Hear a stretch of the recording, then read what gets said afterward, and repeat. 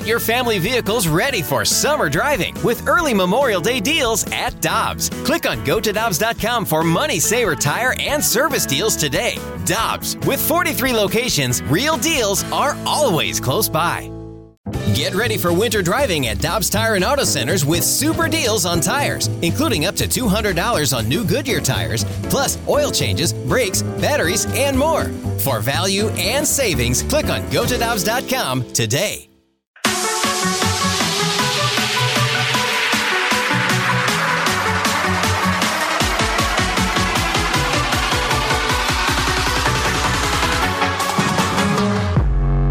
Matthew Tkachuk rumors, they continue to swirl, and alongside Brandon Kiley and Tanner Hendrickson, I'm Alex Ferrario. And to get updates on Matthew Tkachuk, let's be honest, Matt Larkin of the Daily Faceoff, he knew what he was getting into when he agreed to come on with us today. We head to the Brown and Crouppen Celebrity Line. He's one of my favorites, Matt Larkin, who works for the Daily Faceoff, does phenomenal work. You can follow him on Twitter at @MLarkin. Matt, how are you today, buddy?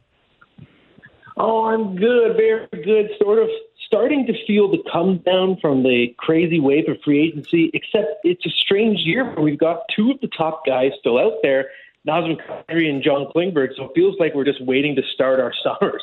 So hopefully these guys sign soon. Well, that's what I think a lot of people are focused on. And then, of course, in St. Louis, Matt, all of this Matthew Tkachuk news continues to swirl around of, him not going to arbitration and then the team filing for arbitration last night. Where are you at with Matthew Tkachuk in Calgary? Are you starting to lean towards he's going to be traded soon? I think I am. And I think that was sort of the word on the street, the whispers, if you will, and it was, if Johnny Gaudreau is not part of the long-term plans, will it mean that Matthew Tkachuk does not want to be part of the long-term plans as well? And there are so many different scenarios you could see playing out. Would it be a trade to Ottawa? Would it be with I think the St. Louis connection, of course, the family connection there is very important. I think it would be fair to consider the Blues a front runner. Of course, a team that I assume would want to be all in to get Tkachuk, especially because he's just such a difference maker as a player. He can do everything. He's physical. He has a 100-point season under his belt now. Not even his dad had that. There are so many things he does well, and I think he can really single-handedly change a team's fortune. So if it seems like there's not going to be a long-term resolution, it's crazy because the Calgary Flames, to me, they were a team I thought was a Stanley Cup contender. I had them going all the way to the final. They just had sort of a lapse in their goaltending, and they still, to me, were a cup contender on paper. Now you remove one popsicle stick from the little house, Johnny Gaudreau, and it seems like there's talk of rebuilding, blowing up the whole thing, which is just crazy to think about at the moment. If Matthew Tkachuk ends up being traded, Matt, and you see the Blues potentially offering a guy like, let's say it's a Jordan Kyrou, is that probably going to be the best player that ends up becoming available for Calgary in a deal is a guy like a Jordan Kyrou? Yes, I think that's the exact player that I would point to. I think the package would, of course, have to include more than him. You could see like a Scott Perunovich tossed in there, maybe a Zach Bolduc as well. I think it might take all three of those players, for example. And I even wonder, would Calgary need you to fold in another roster player, a veteran from the Blues lineup? I don't think someone like Robert Thomas would be part of it. Obviously, he just signed a long-term deal. But the fact that Kyrou still hasn't signed his extension yet, and we know it's going to be big money, you could use even Robert Thomas as a comparable. I think there's sort of a mystery when you look at his long-term fate, which is similar to what you see with Tkachuk. So I think absolutely the package would have to start with Kyrou. He would be the player I would choose to go the other way. If this does come to be, Matt, and again, if all signs start pointing to Matthew Tkachuk being traded, you would imagine St. Louis is at the front of this conversation. How would you view that team? And I guess the second part of that question is, how do you view this team now without Matthew Tkachuk on it? Yeah, it's tough because obviously you can't exactly know what the return would be. But let's say if we play it out in our minds and it's Kyrou going the other way, then yes, of course, the Blues would be a major contender in the Western Conference. I just really like their forward depth. I think it was a major strength last year. I still think it's a strength even with David Perron gone. Obviously, he was an absolute wizard on the power play. But without him there, if you're bringing in Matthew Tkachuk in that scenario, you're still going to have a really strong top six, top nine even. The weird thing with the Blues for me is that, they are a really well-coached team, and I really like their forward group, but defensively, they've really slipped in the last couple of years. This is not the Blues team, if you go back 10 years ago to the teams under Ken Hitchcock that were allowing so few shots, even the team that won the Stanley Cup in 2019.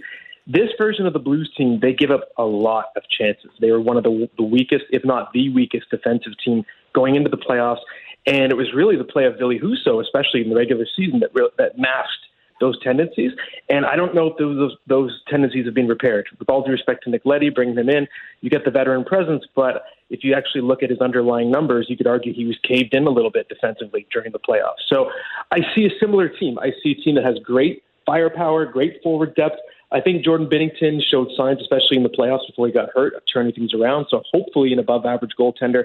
And I still think subpar defensive play. So to me, that makes for a very interesting team. I found the Blues this past season were the most entertaining version of themselves that I've seen in a long time. So I would say this would be a contending team, an entertaining team, but a team that needs to improve defensively. So let's go down this winding path together here for a moment, Matt, because we talked to Jeremy Rutherford earlier today, and he said he thinks that the Blues could still be active. Like it might be a Matthew Tkachuk trade, and then they might also end up moving, in part because of the money that is required to be moved, Vladimir Tarasenko as well. So you could see something like the top 3 right wingers from this team a year ago no longer being on the roster in 2022. If that ends up happening and they had to go back to the market for another winger, is there anybody on the market that you think makes sense for the Blues in that like probably mid-level type of money? Like we're talking about $2 to $3 million or below. Is there anybody that could still help them that's out there on the market? There is, especially if you're looking the $2 to $3 million range. I think someone like Evan Rodriguez would be someone to look at. He showed some really nice flashes with Pittsburgh. He's got great speed, and he wasn't, a top-tier prospect, but he popped a little bit back in the day playing college on a line with Jack Eichel. I think he showed flashes, and I think he brings some nice speed to the table as well. If you're looking for a tier above that, I think one of the better wingers who's still on the market is Nino Niederreiter. He's pretty versatile. He can play left or right wing. He has a bit of a goal-scoring touch. He's physical. He's durable. So that would be sort of a mid-range guy. That would be in a scenario where Tarasenko was going out, because I don't think you could afford Niederreiter the other way. And the other question in my mind in terms of just money, and let's say Tarasenko was still staying around, can you find a way to move Marco Scandella's contract? Because that's someone who I don't think is really part of the long-term solution. And I don't want to say it's dead money, but I don't think it's a contract that is aged particularly well. And that's, I think, a cap hit you'd love to get off the books, in my opinion, if you're Doug Armstrong, and that would free up space to pursue more depth, than whether it's a guy like an Evan Rodriguez or Nino Niederreiter. Sticking on the defensive side, Matt, your teammate at Daily Faceoff, Frank Saravalli, put that out there, I think it was right before free agency, that there have been conversations kind of surrounding Torrey Krug. If it's not Marco Scandella, can you see there being interest for Torrey Krug on the trade market? Absolutely. I think just because his skill set is something that every team covets. He's an excellent puck mover. He plays with, I think, more fire than a lot of defensemen his size as well. He plays bigger than his size. He's got a lot of experience, deep playoff runs as well. So to me, I could see there being a market, especially because Torrey Krug, his numbers as a Blue have not obviously been what they were with the Boston Bruins when he had so many of the elite forwards on the planet playing with him on that power play. Of course, that's going to elevate his numbers. But the thing is, he has shown what he's capable of if you surround him with the right teammates, put him in the right situation. You throw him on a contending team with a really high-octane offense, I think his numbers can pop again. With the Blues, you could argue there's a bit of redundancy, right? So you have Nick Leddy, who can move the puck on the left side. You also have Justin Falk, who's capable of moving the puck on the right side. Even Colton Parayko, he's a puck mover. Scott Perunovich is a puck mover. You have a lot of mobility on this blue line.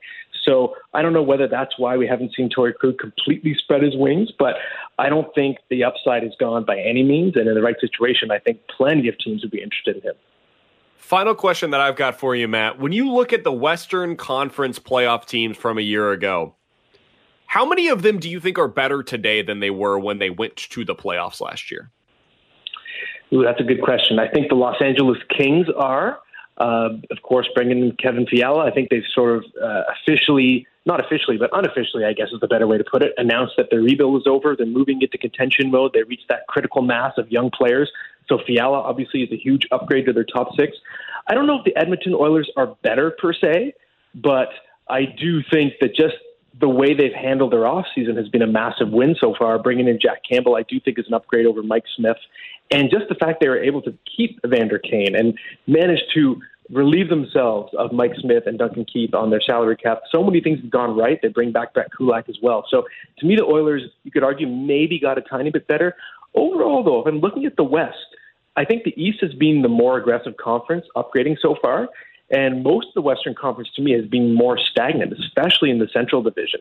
If you look at whether it's Winnipeg or Nashville or Dallas, even Colorado, they're just fighting to keep their pieces, right? So the Central, to me, is a lot more wide open for the taking if there's a team that can make an upgrade between now and the start of the season. Matt, you're one of the best, buddy. Always appreciate the time. A very heavy workload over these last couple of weeks, but you guys have done great work over at the Daily Faceoff. So enjoy the little bit of vacation, and we look forward to talking with you again once the season starts back up. Thank you, guys. Anytime. Peloton, let's go. This holiday, with the right music and the right motivation from world-class instructors, we're going to pick it up a notch. It's the holiday season. You might just surprise yourself with what you're capable of. Work out to thousands of live and on-demand classes, from running to cycling to yoga. Try Peloton risk-free with a 30-day home trial. New members only, not available in remote locations. See additional terms at onepeloton.com/home-trial. Peloton, motivation that moves you.